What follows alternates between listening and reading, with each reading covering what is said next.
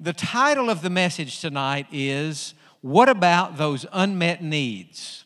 I would think that every person here tonight and every person at home would say that in your life, you probably have currently a prayer that hasn't been answered yet, or a need that hasn't been met yet, either in your life or in your family's life, something you're praying about, something you're waiting on, some need in your life that hasn't been met yet.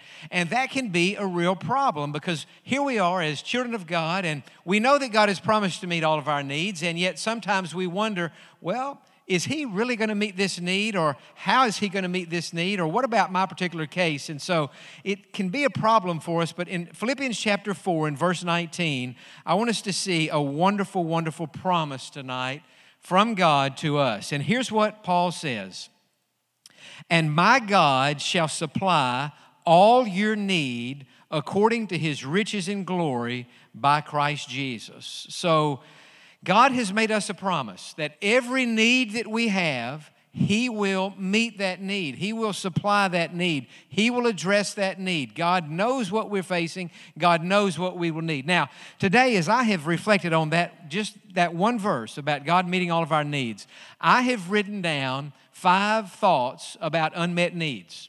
Because as I've thought about my own life and people's lives and what Paul was going through, and he wrote this there locked up in prison in Rome, and yet God has made a promise to meet our needs. And I want you, if you're a note taker, you might want to jot these down, and if not, just listen along. But I think these 5 truths, these thoughts, are right what we need to be thinking about tonight. Number 1, our unmet needs are intended to drive us to God.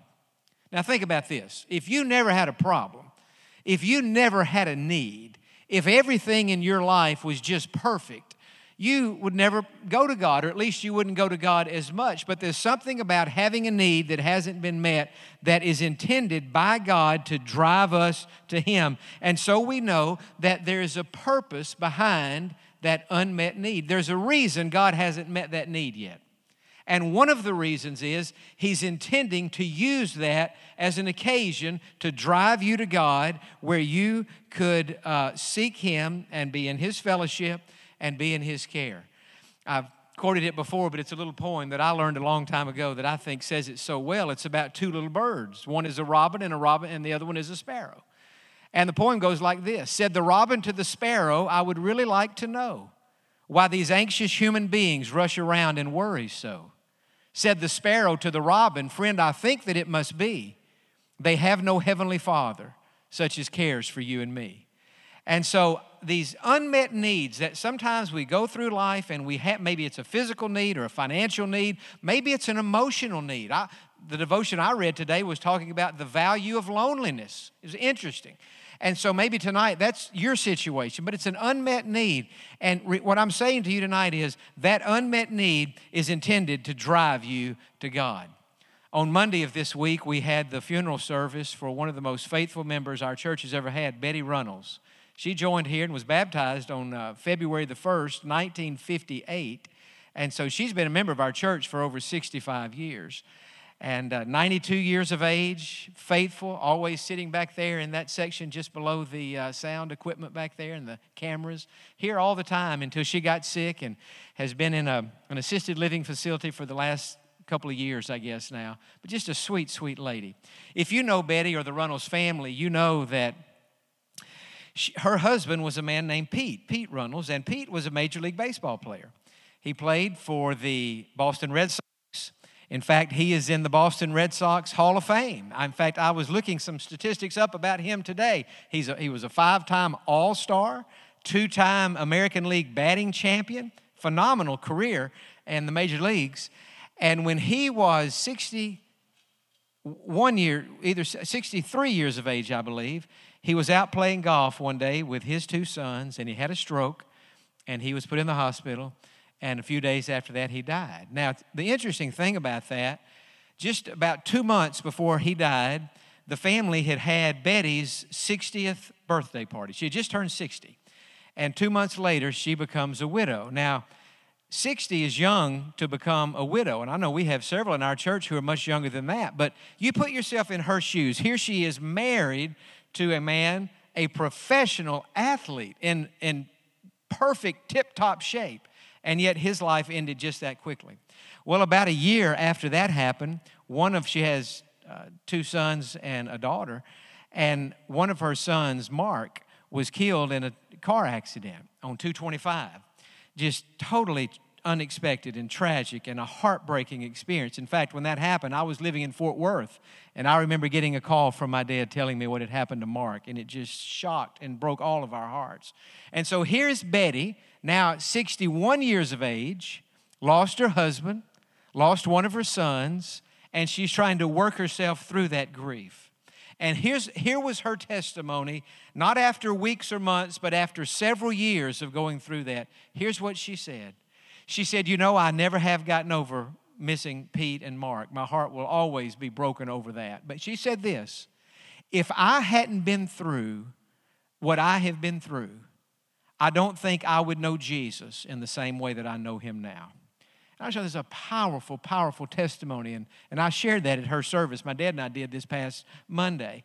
But to think that all those tragic and unexpected losses and heartbreaks that happened in her life, and she used that as an occasion to do what? To go to God and to turn to him in a fresh way. She was already a dedicated Christian by then, but that quote, if I hadn't been through the things that I've been through, I don't think that I would know Jesus in the way that I know him now. And that's why I'm saying tonight that our unmet needs are intended to drive us to God. Now, something else about unmet needs that I think is just as important, and it's certainly true. Our unmet needs test our patience.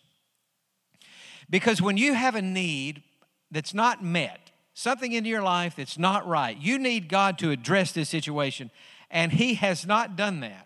Sometimes it tests our patience, and we're tempted to go out and to meet this need ourselves and to take matters into our own hands. And so the test is this: will I wait on God to meet this need, or will I take matters into my own hands and meet this need myself?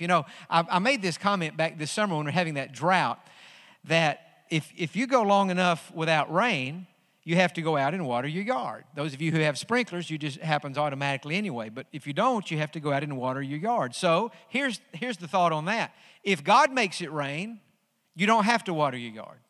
But if there's a drought, then you have to water the yard. Now that's just the way you're supposed to do with your yard. But I think sometimes we take that same mindset and say, I have a need, I have a problem, I have a situation, and God hasn't sent the rain. God hasn't met the need. God hasn't solved the problem. And so what I've got to do is take matters into my own hands, and I've got to, make this work. And I think sometimes we view an unmet need like we view a drought, and we just say, well, if God's not going to do it, I've got to do it.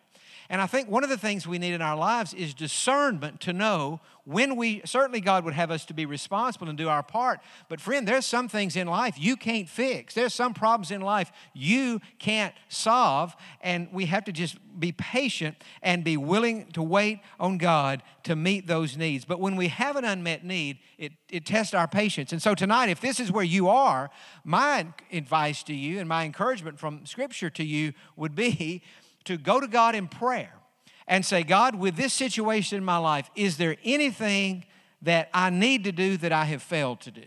And if there is, just show me what that is. But if not, then I'm going to just have to wait for you to come through and for you to meet this need for me in my own life. But unmet needs test our patience, test our resolve, test our determination, test our willingness to wait on God and let God meet the need in His way and in His time. And then something else about unmet needs that I think is very important, and that is this: our unmet needs are often met in community. One of the reasons God has placed the church on the earth and in the world is so that we could meet one another's needs. And this is certainly what's happening to Paul when he's writing this letter to the Philippians. Now, you're in chapter 4. Go back to verse number 14. Because Paul is now thanking these Philippian believers for how they have helped to meet needs in his life. And he says this: nevertheless, you have done well that you shared in my distress. Now you Philippians know also that in the beginning of the gospel, when I departed from Macedonia, no church shared with me concerning giving and receiving, but you only. For even in Thessalonica you sent aid once and again for my necessities. Not that I seek the need, but I seek the fruit that abounds to your account. Indeed, I have all and abound. I am full, having received from Epaphroditus the things sent from you, a sweet-smelling aroma, an acceptable sacrifice, well-pleasing to God. And then Paul says, and my God shall supply all your need. In other words, just like God has used you to supply my needs, God is going to supply your need according to his riches and glory by Christ Jesus. And so what is Paul saying? Paul is saying to these friends in Philippi, as I look back on how good you've been to me, you have met my needs, my physical needs, my material needs, not to mention spiritual and emotional needs, and he was just thanking them for that. But it leads me to say tonight that our unmet needs are often met in the context of community. Now, the person that's seated next to you tonight, or the person that is seated near to you tonight, they may have come to the service tonight with a need. And who knows what that need might be, but their need might be just to have a conversation with somebody. I would say there are probably people here tonight who haven't had, and this probably wouldn't be many like this, but there may be some here tonight, you haven't had a conversation with anybody all day. And so one of the things that you need is somebody to have a conversation with. You need that. Well, what I'm saying is you may be seated next to somebody and that's what they need. Maybe that's not what you need. Maybe you've been talking all day long. But they need that, and God may use you tonight, even after the service, to meet that need for encouragement, for prayer, for fellowship. Several months ago, I was going home from work one day, and I had a death notice. A man had died. I did not know the man. He and his wife had just joined our church a few months before he died, and I had not met either one of them. Maybe they had only been here for a few weeks. And so I saw the death notice, and I had waited intentionally for a few days after he had died before I called, because I knew that others were calling. So I waited even till after the funeral was over, and I called one night about 6:30. Phone rang, she answered, I introduced myself, and I said, I'm just calling to express my sympathy to you in the loss of your husband. And I said, I hope I'm not getting you at a bad time. She said, no, John. She said, I'm glad you called. We haven't met, but I'm glad you called tonight. And she said, you're not getting me at a bad time. In fact, she said, you're getting me at a good time. She said, to tell you the truth, this is my first night to have dinner by myself. She said, my husband and I have been married. I can't remember how many years. I mean, just decades they had been married. And she said, we had his service. And after the service, I've been with kids and family. And she said, but all day long, I have been dreading having dinner tonight by myself in my house. It's the first time I've done this. And so she said, I'm really glad you called. And I said, well, maybe it's not a bad time. And so we were talking on, and I said, well, how long have you been married? And she told me, and how did you meet? And she told me, and how many kids? And she told me, and where did he work? And all this, and what happened? And she told me all the things, and we just were talking back and forth. And then we started talking about the church and the church they had come from and now here. And we're just talking and talking back and forth, back and forth. And after about 30, it was a longer conversation than I thought it might be. After about 30 or 35 minutes, she said to me, and the way she said it touched my heart. She said, John, I just want to thank you for calling me. She said, as I said, this was my first meal to eat by myself. And she said, in the course of this conversation, I have finished my meal. And she said, I just want to thank you for having dinner with me tonight. And it was the sweetest thing that anybody ever said. She said, I want to thank you for having dinner with me tonight. I said, well, it's been an honor, and you're a cheap date, because it didn't cost me anything that I had to pay. But it was just, the point is, there was a lady who the whole day had been dreading having dinner by herself. And I just happened to call at just the right time. So that made me feel good, because I felt like, you know what? I was, in some small way, I was a blessing to this lady tonight. And in turn, that was a blessing to me. A moment ago, Jimmy mentioned the numbers of funerals that we're having at the church right now. And we are having a lot of our most faithful members go to be with the Lord. And we found out just last night, I believe, that another member who has not actually been a member here that long, a man named Keith Westfall, went to be with the Lord. I think it was last night or maybe very early this morning. But Keith is about my age. He and his wife have a son in our school here, First Baptist Christian Academy. And years ago, Keith was diagnosed with cancer. In fact, it was kidney cancer. And he's been through all the treatments and procedures and everything they could do. And finally, it just got to the point there wasn't anything else they could do. And so he has known for the last, I would say, year or two that from a medical perspective, there wasn't anything else that they could do. Well, in the course of his diagnosis and him processing all of this, since his son is in our school, he met our head of school, Dr. Robert White. Just as a parent, he just met Dr. White. And they kind of struck up a friendship and a conversation. And Dr. White learned about his cancer and the battle he was facing. And he said, Keith, would it ever be possible for us to go to lunch together? And Keith said, yes, I would like to do that. I would like to go to lunch with you. And so they met up here at Jimmy Chonga's one day, and they were having lunch. And in the course of that conversation, Dr. White said, now, Keith, I know that you and your family are not only in the school, but coming to the church. And yes, we're coming to First Baptist. We like First Baptist. We've enjoyed the church, and they're talking about the church. And so Dr. White said, now, Keith, tell me about your relationship to the Lord. Has there ever been a time in your life where you were saved? And Keith said back to him, well, it's interesting you would ask about that because I've been wondering and kind of worried about that myself. And so Dr. White just very simply told him how to be saved and how he could know that he was saved. And at Jimmy Chonga's, one day at lunch, they just bowed their heads for prayer, and Keith asked the Lord to come into his heart and was saved, and not long after that, he got baptized. So as his illness has gone along and progressed, even though it's been painful and difficult, he's had that peace in his heart, knowing that he is going to heaven to be with God when he died. But the point I'm making is that many times our needs, that's the most important need we have, is for salvation and for forgiveness. But our needs are often met in community. Now, something else. You still listening? Say amen. Something else about our unmet needs that I was thinking today.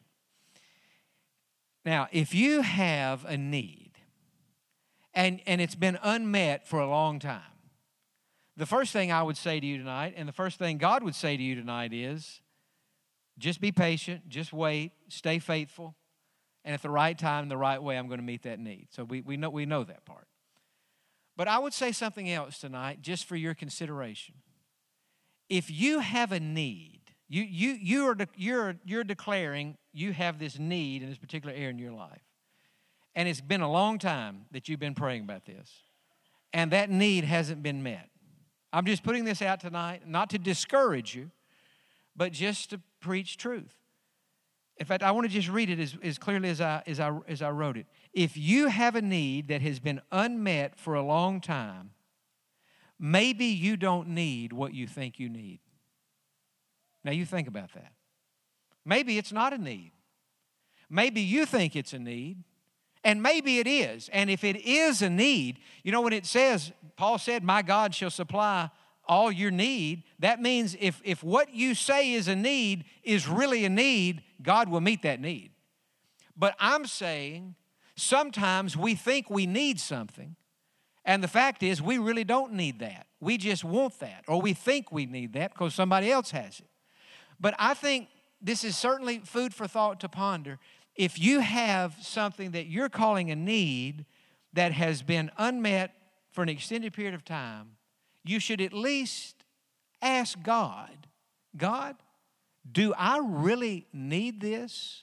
Or is this just something that I think I need? Just take, for the sake of that illustration, take it one step further. That thing that maybe tonight you think you need, that need hasn't been met yet. Okay, let's just play like you died without that need having been met.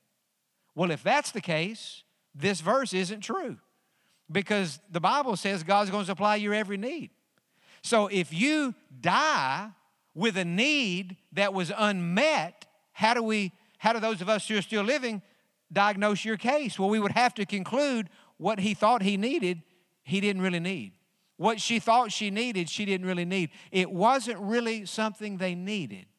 It was just something they wanted or something that they thought they needed. Now, I'm not saying that that applies to anybody here tonight, but I do think it's worth considering. If you have a need that has been unmet for a long time, maybe you don't really need what you think you need.